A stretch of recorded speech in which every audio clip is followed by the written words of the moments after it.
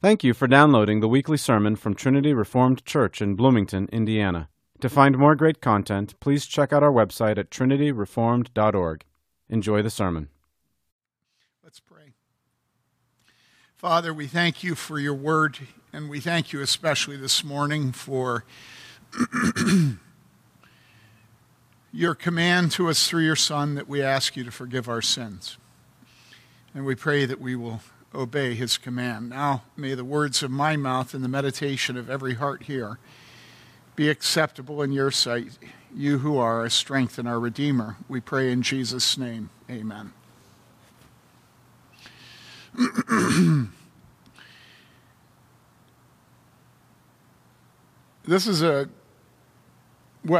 So today we're going through the Lord's Prayer and we come to the petition. And the petition that we have today is, forgive us our debts as we forgive our debtors. And I'm going to start out by saying that we're going to break this into 2 weeks. But really, it's one petition. The petition is, forgive us our debts as we forgive our debtors. And so by saying, as we forgive our debtors, we are joining together our request of God, our confession to God of our need for his forgiveness, and our generosity and our kindness and our humanity, all right, towards those who have debts towards us, or that we have debts towards. Now, listen, we've gone through the first few sections of the prayer, and let's remember the relationship of this petition to the rest of the prayer. First of all, we have the preface, Our Father who art in heaven. It's a declaration of who God is. Then we come to these 6 petitions, and we've already dealt with the first petition, holy is your name, or holy be your name, and then the second one, which is your kingdom come. And so as God's name is sanctified, set apart, as God's name is treated as holy, his kingdom comes in. You can't separate the name of God from the kingdom of God, all right? So, hallowed be your name, holy be your name, your kingdom come, thy kingdom come. And then thy will be done on earth as it is in heaven. What does it mean to bring in the kingdom of God, but for God's will to be done on earth as it is in heaven? Then we get to this next petition, which is, give us this day our daily bread. Now, I'm sorry, that was last week with Stephen. And Stephen made the point that we should not blush to ask God for our physical needs. But we also should not forget that this is one petition out of all the petitions, which is actually physical. And really, we need the forgiveness of God more than we need to eat. All right? And so we come now to this 5th petition, forgive us our debts as we forgive our debtors. Now, every time that you pray this prayer anywhere, unless it's in your home church and you know its habits, as you get through the prayer, you know that you sit there and you think, oh no, I think I'm just going to drop out and see what they all say, because we never know whether people are going to say debts and debts or trespasses and those who trespass against us. The church I served prior to this was not a church that prayed the Lord's Prayer, and so it had been some time before I decided one Sunday that I was going to lead us in the Lord's Prayer. And then all of a sudden, in the middle of the prayer, it occurred to me I had no idea what the habits of the church were as far as whether they said trespasses or debts. And so I thought, well, I'll just drop out. And so as it came to that point in the prayer, I sort of swallowed my words like Ben Carell swallows his words. We were just talking about that. You know how Ben's talking to you, and that's what I did. And I was waiting to hear whether they'd say debts or trespasses. It was a cacophony. it was about half the congregation meandering off into, forgive us our trespasses as we forgive those who trespass against us. And then the other people were saying, forgive us our debts as we forgive our debtors. And then they have to sort of hang out and suck their thumb while they're waiting for the other people to catch up with them, Because it takes a lot longer to say, forgive us our trespasses, we forgive those who trespass against us. So where does this confusion come from? Well, it comes from the fact that it's not uniform in Scripture itself. For instance, in the Lord's Prayer, Luke says, forgive us our sins. All right? In the Book of Common Prayer, which really has more to do with how we worship, how we have wedding ceremonies, how we have funerals, than any other book in the English language. And in fact, the Book of Common Prayer is itself the product of very old English liturgical formula, and the old Sarum rite. And so really the words in the Book of Common Prayer often are 1,000 years old, and they don't belong to the Anglicans, they don't belong to the Roman Catholics, they are the church of the English-speaking world. And so we should not be rejecting of them, right?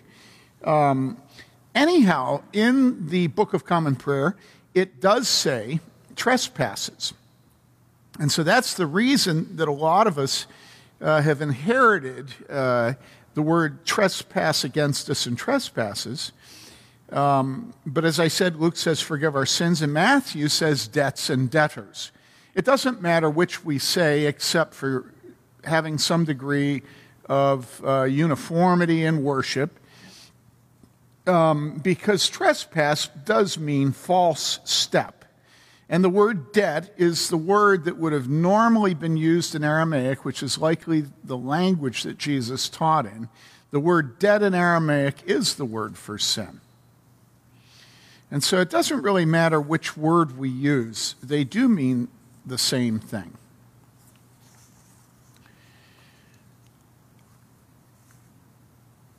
Now, sin here is called a debt. And I want us to think for a second about how serious the debt of sin is. It's very interesting that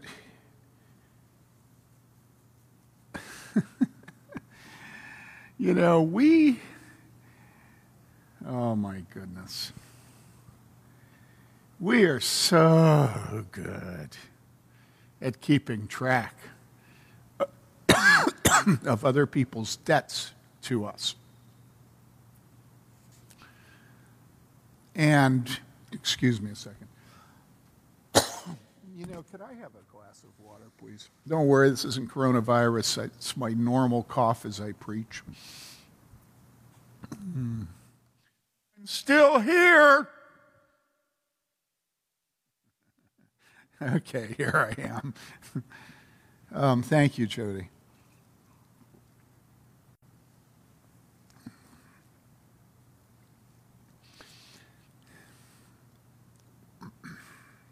In order for this sermon to continue, it's imperative that you stop and have a little self-awareness, okay? I want you to think about how good you are at keeping track of other people who've done you wrong, okay? We're really good at that.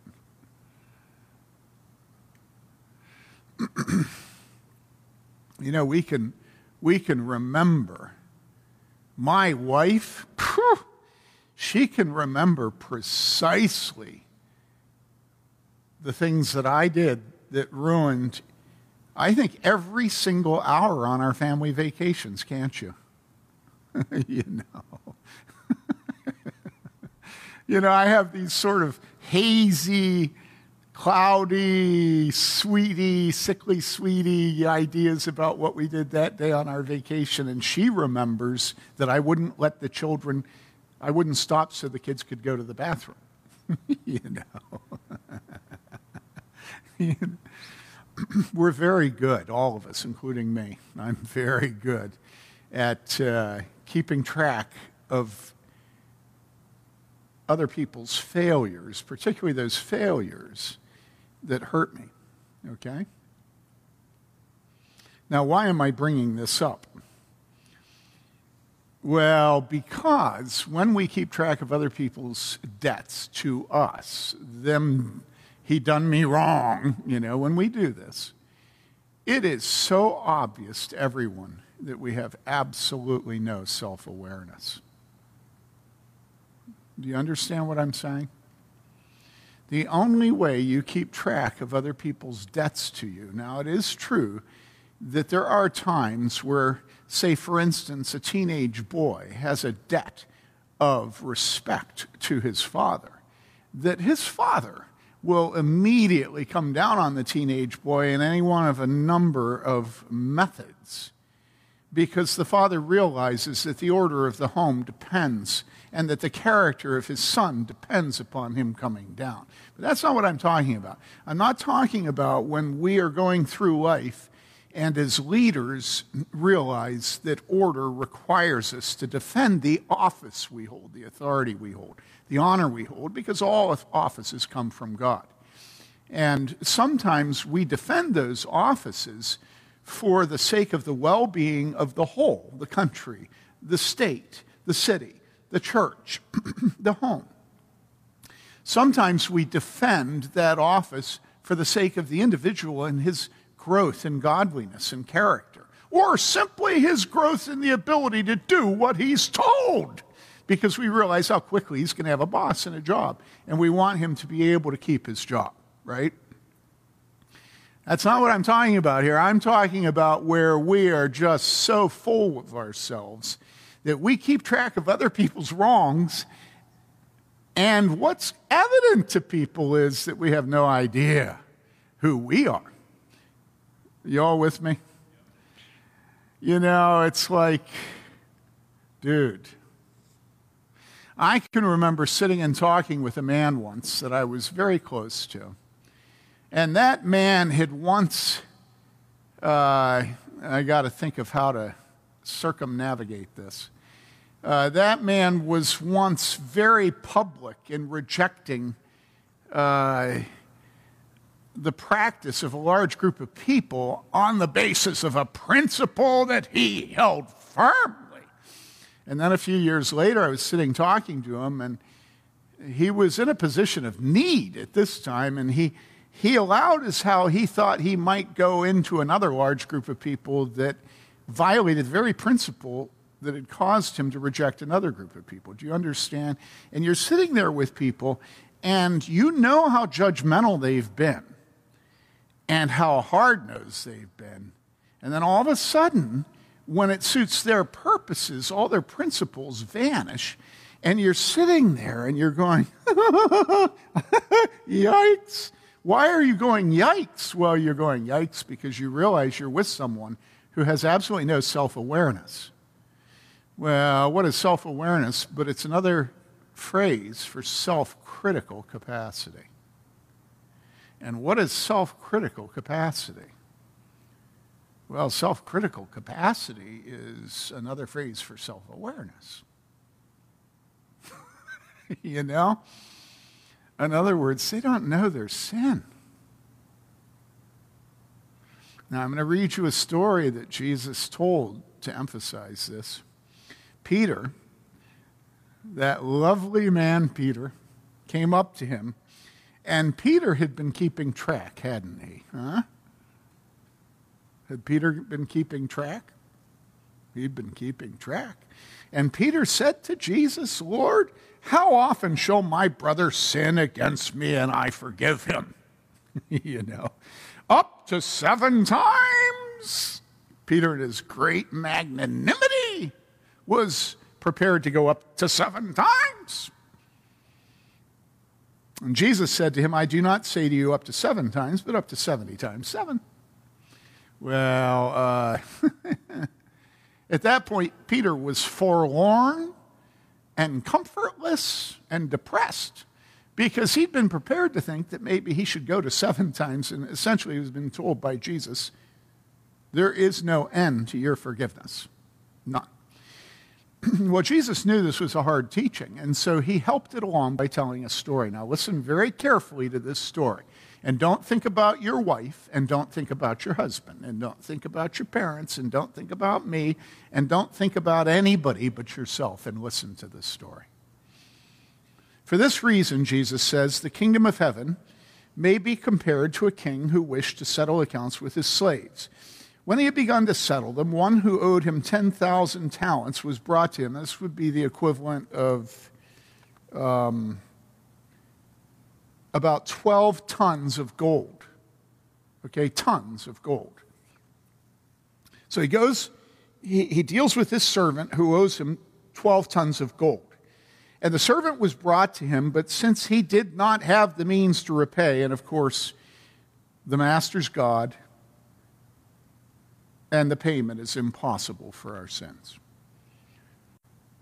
But since he did not have the means to repay, his Lord commanded him to be sold, the slave, along with his wife and children and all that he had. You know, our thing about individualism is just completely bogus. Notice the story Jesus tells when the father of the household gets sold into slavery. Everybody in the household gets sold into slavery. Don't think that anybody lacks solidarity with their federal head, okay? Anyhow, so the slave did what came naturally to him. He fell to the ground and prostrated himself before him, saying, have patience with me and I will repay you everything. Well, no, he wouldn't repay everything because he couldn't, you know. You're going to come up with 12 tons of gold, you know. Even if you're really good at counting cards and blackjack in Las Vegas, you know, you're not going to come up with 12 things of gold. And the Lord of that slave felt compassion and released him and forgave him the debt. That's it. Forgiven. But, now here comes the crunch of the story. But that slave went out and found one of his fellow slaves who owed him 100 denarii, and he seized him and began to choke him. So, 12 tons of gold versus the wages of a common laborer for 100 days. That's what a denarius is. It's basically a day's wages. So what comparison does 12 tons have to, say, a third of the year's wages? Okay?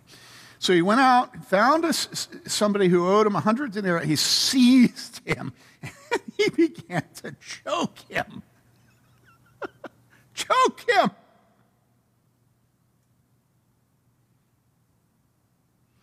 Saying, pay back what you owe.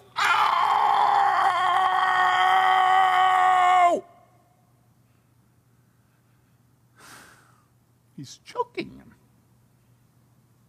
Remember I said I sat at the table with this man and I just like, yikes, yikes, yikes. Can you imagine how Peter is feeling right now? Choke him, you know. Peter knows he's the guy choking the dude. He's the point of the story, right? Pay back what you owe. So his fellow slave fell to the ground and began to plead with him, saying, have patience with me and I will repay you. But he was unwilling and went and threw him in prison until he should pay back what was owed. So when his fellow slaves saw what had happened, they were deeply grieved and came and reported to their Lord all that had happened. And then summoning him, his Lord said to him, now who's the Lord? It's God. It's God. You won't forgive? Okay.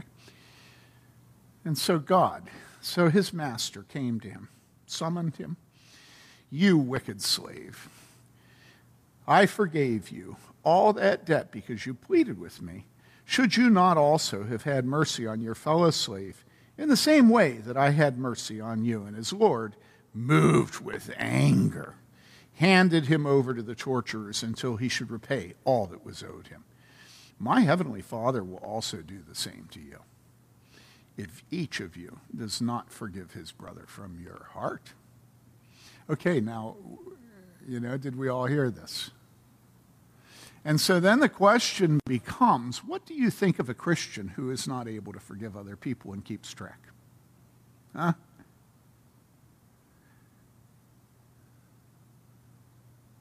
What do you think of such a person?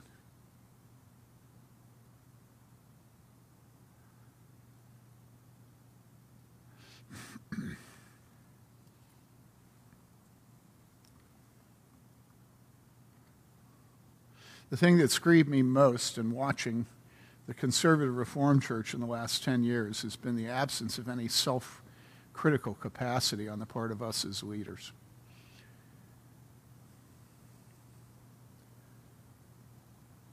It is incomprehensible to me that anybody who talks on and on about grace could know any grace at all who does not grow in their ability to confess their sin. Do you understand this? If you do not see in your life a growing capacity to forgive others and not notice their sins against you, it's because you have not grown in your capacity to see your own sin. That's why.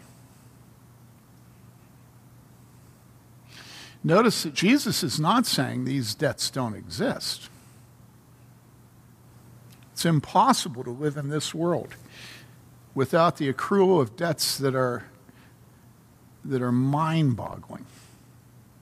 You know, you look at the relations between nations. You look at the Hatfields and the McCoys. You know, you just look at your neighbors. You know why Mike Bowles lives out in the middle of the country? He lives out there so he doesn't have to have a neighbor that hates him, and he hates his neighbor, you know? But then he goes and shoots the cow anyhow, you know? Mike's my friend. I moved out to the country after living cheek by jowl, smashed up against our neighbors, I mean, in Spicewood, you know? And the fact is, in Spicewood, we had good relations with our neighbors, but now that we live out in the country and have lots of room, oh my goodness, it's just very hard to keep good relationships. And that doesn't begin to deal with small groups, you know, the complaints I've heard about people not bringing enough food and people taking the home for granted. You know, my irritation when I come in our kitchen and there's still marks on the countertop, you know. Can't you clean the countertop? You know, I'm a neat freak. Listen, people joke about the caps on toothpaste tubes for a reason. And the reason is we will find occasion to be offended and to create a debt out of the smallest. Do you know that I lived with my wife for 40-some years before I found out that I'm a neat freak, and so what I do is when I get done using the sink and the counter around, I take my hand, put it under the water, and I wash the inside of the sink, and then the little indented part around the inside of the sink, and then the counter around the sink, you know? I think that this is a helpful thing to do. And I think we never have to wash it because I've washed it every morning, right? Isn't that helpful? And I don't know, but I was complaining to Mary Lee about something she did at our sink. I don't remember what it was. But I think I don't know, do you remember? Oh, I think I do remember what it was. Yeah. Well, Mary Lee is not a complainer, but at that moment she thought, all right, if we're going to keep accounts, I'm going to tell you what I don't like about you. And she told me that she's irritated by me always having the counter and sink wet when I leave. And I'm thinking, my goodness, here I thought I was sort of, you know, the best husband you could have. Cleaning, every day cleaning. And then I find out that Mary Lee thinks I'm a pig because it's wet. She probably thought I was sneezing and spraying everything, you know, when I got done. So now every single morning, we went through 40 years without knowing this, but now I have this burden of knowledge of debts. And so now I realize when I get done cleaning the sink, because I'm not going to stop cleaning that sink. All right. And so now there's this little hand towel. It used to be pristine. Or there's my bath towel. And I don't want the hand towel to be wet in case she goes to use it, because then she's going to think it's my, you know, spray or something that's wet and she's not going to know. I want the hand towel clean for her. If she uses it, I don't know if she does. 40 years, I don't know. But I don't mind my towel being wet, so I take my towel and I try to clean the sink. I don't clean the inside of the sink. But the counter and that. Now listen, why am I talking about this? Because everybody can laugh about it. This is the stuff that marriages are made of. And the reason I'm talking about this is because adultery is a very hard sin to forgive. And I'm not just talking about physical adultery, I'm talking about adultery of the eyes and the mind. Selfishness is a very hard sin to forgive. There are many things that we accrue debts in our lives to other people. And we keep track ourselves, and Peter's keeping track, and Peter asked Jesus how many times he has to forgive someone. I remember when we first got married, and I was just saying this to the mother of a teenage boy yesterday in our church, that this boy has a temper. And when I first was married, I still have a temper. But my temper is nothing compared to what it was when we first got married. And I would get angry at Mary Lee. And by God's kindness, one thing that is helpful with me is that I do quickly see my sin and usually apologize. But then after you've married the woman you love and you apologize for your anger against her 300,000 times, there begins to be a question of sincerity, It's like, can he really be sorry if he's saying I'm sorry, but I know he's going to do it again? Do you know what I began to say to Mary Lee because I despaired myself? I said to her, lover, the Bible says in the beginning of Philippians that he that began a good work in us will bring it to completion. This is what the Apostle Paul wrote. I said, I cannot promise to you that I will not have to ask you to forgive me again for getting angry. But I will promise you that over time, God will continue and complete the work in me. I think the last time I preached a sermon on forgiveness and God's forgiving us our sins and the connection between that and us forgiving other people was, we had somebody in our church who had been in it for many, many years. And that person is no longer in our church. And every single time I would talk about bitterness and forgiveness, that person's face was hard as nails. And it just grieved me. But, that person, their whole life, they've held precious their hostility against a certain individual. And it's just obvious in their face when you preach to them. And they're no longer in the church.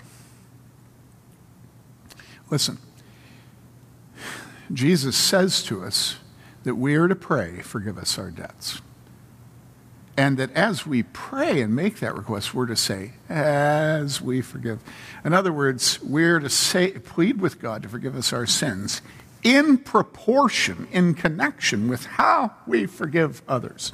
Now listen, if you want to forgive others, do you know what you need to do? Is you need to pray the prayer, the petition, forgive us our debts. Or particularize it, specify it, personalize it, and say, Father, forgive me my sin. Then don't just make it a sort of catch-all, categorically, ollie in free. Say, Father, forgive me for getting angry at Mary Lee. Father, forgive me for being thoughtless with how I handled the cap on the toothpaste. You say, oh, for heaven's sakes, there are more important things to pray about than that. And my response is, if that matters to your wife or your husband, then it's a sin. It is a debt. Because we're supposed to live in such a way as to bless everybody around us. And you're saying, well, are you telling me that I have to start, living by the finicky rules of my wife? No, I'm not telling you that. I'm telling you to maximize the potential for your request of God to forgive you. I'm telling you to learn the totality of the debt that you owe God. Okay? And I guarantee you that if you study carefully your sins against God, you're going to stop keeping track of other people's sins against you. The clearest thing in pastoral care, which those of us who are pastors see, is that people who are offended by other people are always proud and ungrateful people. And being proud and ungrateful, they choke them and they say, you pay me my debt. But the people who are humble and grateful don't even notice when others do it wrong. And others do it wrong. Last week I was visiting a man in our church, and I think it's safe to say both of us had done each other wrong. I know I had done him wrong. And I said to him, the only way the church works is through love. And so as we love Jesus because he bore our sins, as we love God who sent his Son to bear our sins, if we love the Holy Spirit that tenderizes us, okay, tenderizes us. You ever tenderized a piece of meat? It's a lot easier than tenderizing you. All you need for a piece of meat is a hammer with nails in the head of the hammer and some strong chemicals and some time. But even that won't tenderize some of us. Well, the love of God who sent his Son to bear our sins, the love of the Son who bore our sins, the love of the Holy Spirit who tenderizes us. What a difficult work the Holy Spirit has. Maybe that's why the Bible says, don't grieve the Holy Spirit. And when we consider our offenses against the Trinitarian God, Father, Son, and Holy Spirit, and we count them, instead of counting our blessings, naming them one by one, let's count our sins and name them one by one. All of a sudden, our love for God is going to explode, and as our love and gratitude for God explodes, it is without possibility, it is impossible that our love and gratitude for the church will not also explode. And when love explodes, love covers a multitude of sins. And you just don't remember them.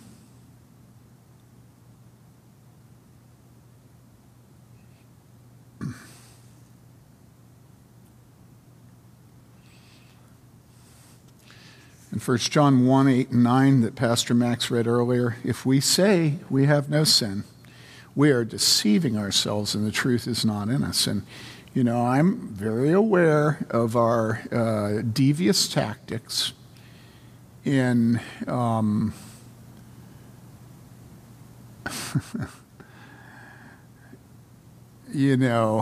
atomizing life, segmenting life, dividing up life like the dispensationalists, well, that was that, and this is this, right? And so we hear this thing, and we hear it say, if we say that we have no sin, we're deceiving, the truth is not in us. And we say, well, but I know I had sin here, but this is your sin here. Well, that's not the way the economy of God works. We cannot live in the moment refusing to live in our lives, in our decades, in our years, in our months, in our days, and in our hours. And so the mark of somebody who has no love for God and no love for his church and no gratitude is a person who's always compartmentalizing and moving to the left their sin, but putting at the center other people's sin against them. And the interesting thing is,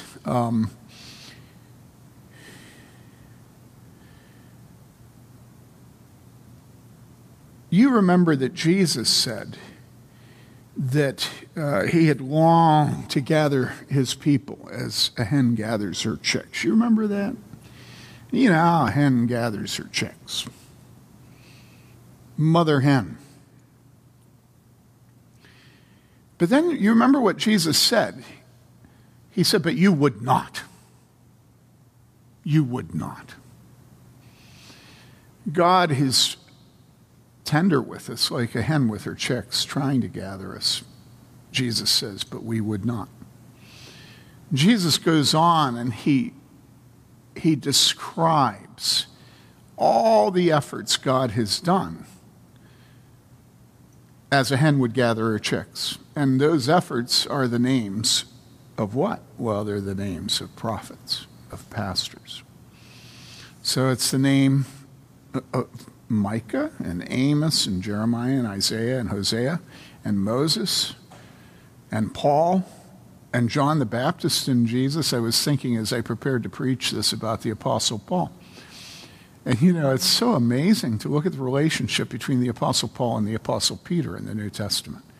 Imagine the drama when the Apostle Paul faces down Peter in front of everyone.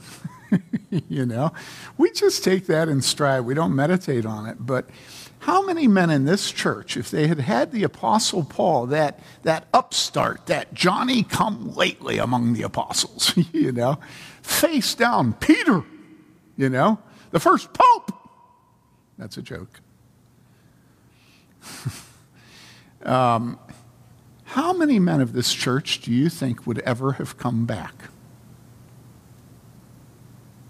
Did you ever think about that? An awful lot of people. If that had happened to them, that would have been the end of that church for that man. And yet, Peter even, how does that go? Do you remember how that goes? In our brother Paul, who has written, you know, some things that are very difficult to understand. Well, even the way he has, and that's not really a criticism, even that is an evidence, I think, of his affection for Peter. Certainly not bitterness. Listen.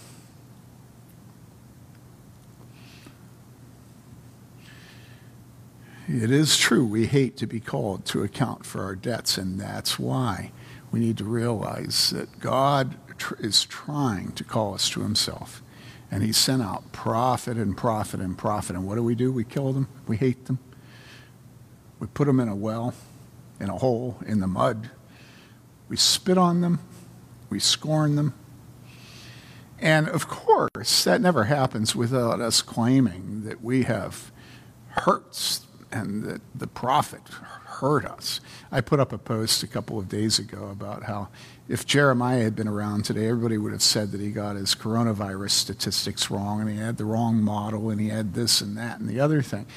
And of course, everybody said, well, Jeremiah, it's always what everybody says. Whenever you use anything in Scripture as an example, people say, well, he had the inspiration of God.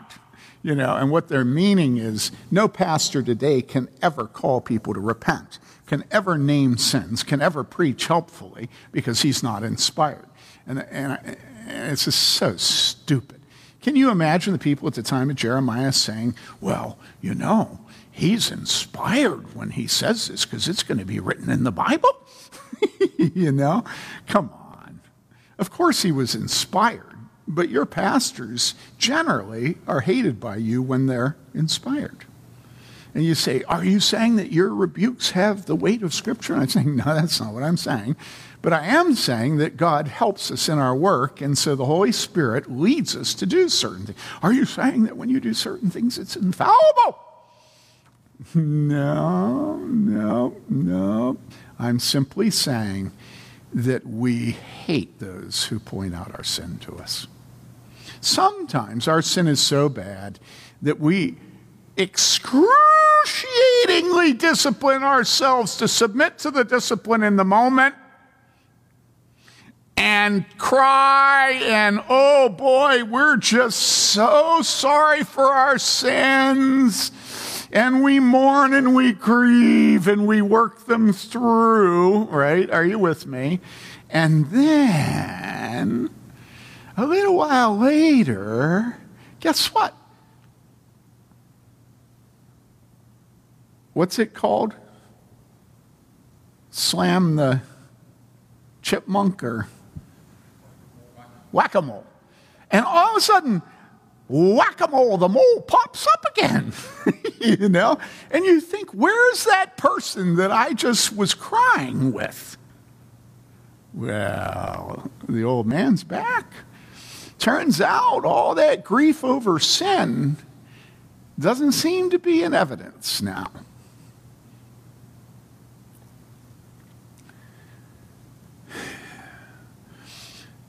And that's why Mary Lee and I look at people who confess serious sin in the church and we say, well, in a year they'll be gone. We don't really say it just like that. What we're really saying is, I hope this is one of those miracles where 10 years later they're still here and you can see their improvement in humility. Right? Listen, if you want to live in love with the people in your marriage, in your home, and your family, listen when your pastors speak to you. Listen when the older women speak to you. Listen when the elders speak to you. Because the rebukes and exhortations of your pastors and elders and deacons and of the older women in the church are the grease that allow you to live in love with your children and with your husband and wife. Now, it is true that a fool can gather his family around him and take offense at God, and can resist God's servants when they call him to be humble. But everybody knows that he's just cultivating his own image, using the things that are easiest to cultivate your own image with, which is your family. You know, what is your wife, what are your children going to do except worship you the way you demand that you be worshiped? And so nobody takes real seriously a family standing around the father yelling at the pastor, you know, right? At the elder, at the deacon. You know, everybody realizes that if an outsider comes into your small group and begins to punch your small group hostess, probably the small group is going to stand up for the hostess, you know.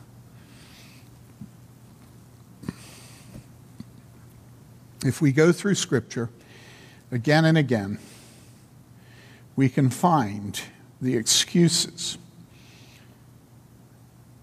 that we use to not confess our sin to God. Remember Adam saying, the woman whom you gave to be with me, she gave me from the tree and I ate. You remember Aaron? Moses finds the golden calf. He confronts Aaron, and Aaron says, don't let the anger of my Lord burn. You know the people yourself. You know how all of these people are, that they're prone to evil, these lousy people. You know what kind of people we're leading, right? For they said to me, make a God for us who will go before us. For this Moses, the man who brought us up from the land of Egypt, we don't know what's become of him. And I said to them, whoever has any gold, let them tear it off. So they gave it to me, and I threw it in the fire, and out came this calf. And, of course, what I get a kick out of with that is not only does he say the people are nasty and the people made him do it, the devil made him, the people made him do it, but then he says that he didn't even have agency in putting the gold together, but a calf just popped. Is that the way that we're to confess our sins to God? And then you've got Saul, and you have that confrontation. I think it is, I think if I were to nominate passages of Scripture that are most tragic, most pathetically tragic in Scripture, it would be 1 Samuel 15, where Samuel confronts Saul with his disobedience to God. And, you know, Samuel says, I did obey the voice of the Lord. I went on the mission on which the Lord sent me. I brought back Agag, the king of Amalek. I utterly destroyed the Amalekites. But the people took some of the spoil sheep and oxen, the choicest of the things devoted to discretion, to sacrifice to the Lord your God at Gilgal. And Samuel said, has the Lord as much delight in burnt offerings and sacrifices as in obeying the voice of the Lord? Yikes. Behold, to obey is better than sacrifice, and to heed than the fat of rams, for rebellion is as a sin of divination. And insubordination is as iniquity and idolatry, because you have rejected the word of the Lord, he has also rejected you from being king. And at that point, if you remember, you will think that at that point, Saul actually confesses his sin. But listen to what he actually says. Then Saul said to Samuel, I have sinned, good start. I have indeed transgressed the command of the Lord, good second step, and your words, good third step, the servant of God. But then he says, because I feared the people and listened to their voice. You don't want to end your confession of sin giving an excuse.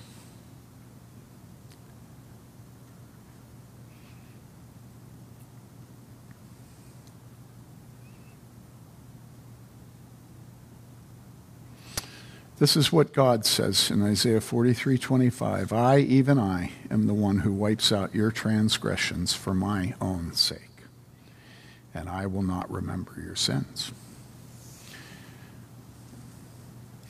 We have redemption through his blood, the forgiveness of sins, Ephesians 1 tells us in verses 7 and 8.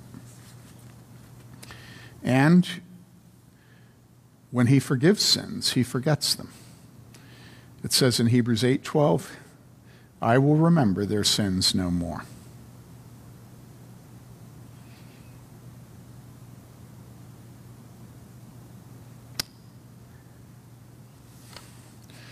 And if we have any question how serious the sins are that God forgives, we read in 1 Corinthians chapter 6 that the forgiven sinners in the church in Corinth were fornicators and idolaters and adulterers and effeminate and homosexuals and thieves and covetous and drunkards and revilers and swindlers. Such were some of you, but you were washed, but you were sanctified. Now listen.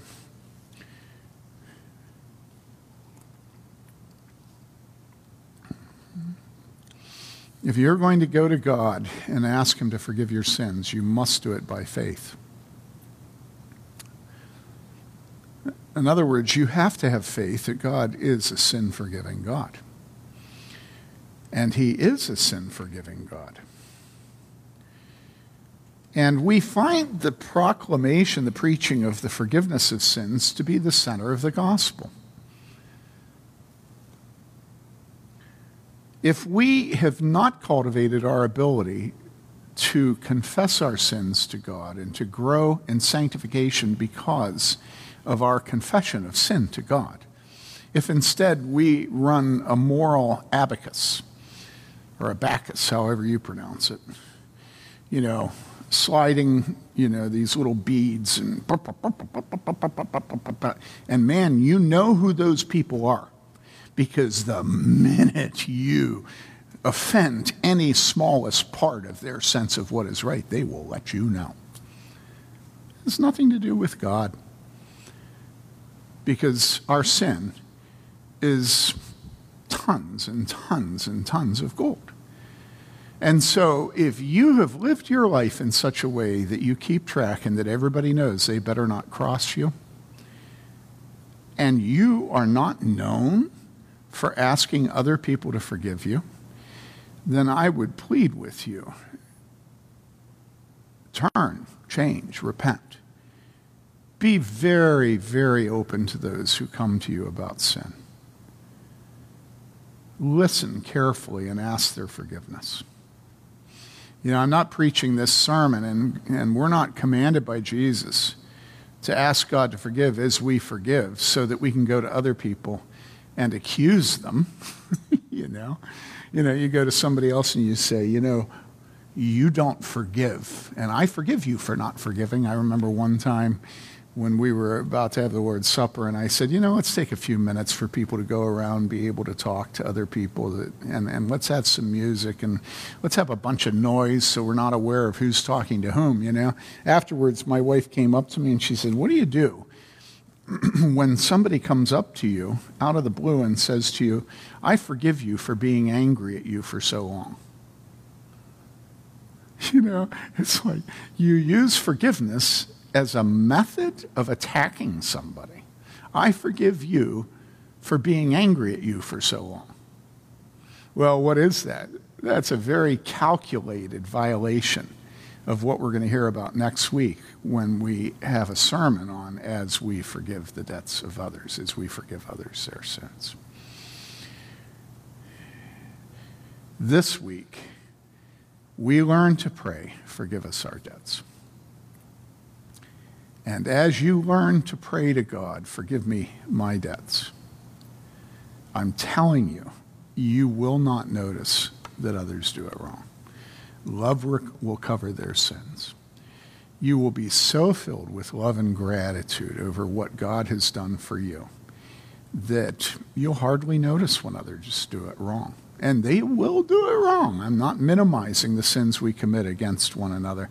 Jürgen, I don't know if I mentioned this a couple weeks ago. I was talking to Jürgen, and he was saying that in Germany, when coronavirus came, everybody was saying this is going to lead to a new peace among our nation, and the word he used was solidarity. We're all going to stand together, and there's going to be togetherness and unity and peace. And then Jürgen laughs. And Jürgen says, so the minute coronavirus and the quarantines come, he says, all of a sudden everybody's on the phone calling the police because two people are walking on the street in front of their house. And they tell the police those two people aren't related to each other, And then they're calling people about license plates. If they see a license plate that's not with their territory, not their city's prefix. What's Bloomington's license plate prefix, Jimmy? 5-3, okay? If a license is in Bloomington, it doesn't begin with 5-3, they're on the phone with the police. I said to Jürgen, do the police actually bother with this? Oh, yes, he says they have to. In Germany, the police respond,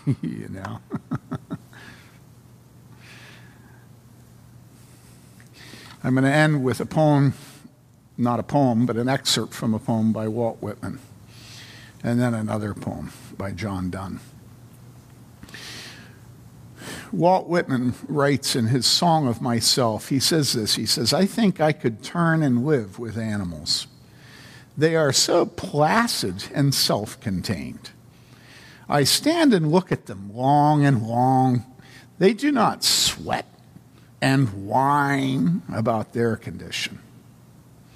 They do not lie awake in the dark and weep for their sins. And then John Donne, all of our favorite, a hymn to God the Father. John Donne lived a lot of his life sick and fearful of dying. And this is one of his many wonderful poems. He says, wilt thou forgive that sin where I begun, which was my sin, though it were done before? Wilt thou forgive that sin through which I run, and do run still, though still I do deplore? When thou hast done, thou hast not done, for I have more. Wilt thou forgive that sin which I have won others to sin, and made my sin their door? Wilt thou forgive that sin which I did shun a year or two, but wallowed in a score? When thou hast done, thou hast not done, for I have more. I have a sin of fear that when I have spun my last thread, I shall perish on the shore. But swear by thyself that at my death thy sun shall shine as he shines now and heretofore. And having done that, thou hast done. I fear no more.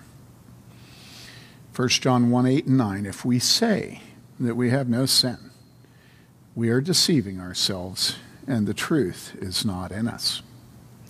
If we confess our sins, he is faithful and righteous to forgive us our sins and to cleanse us from all unrighteousness.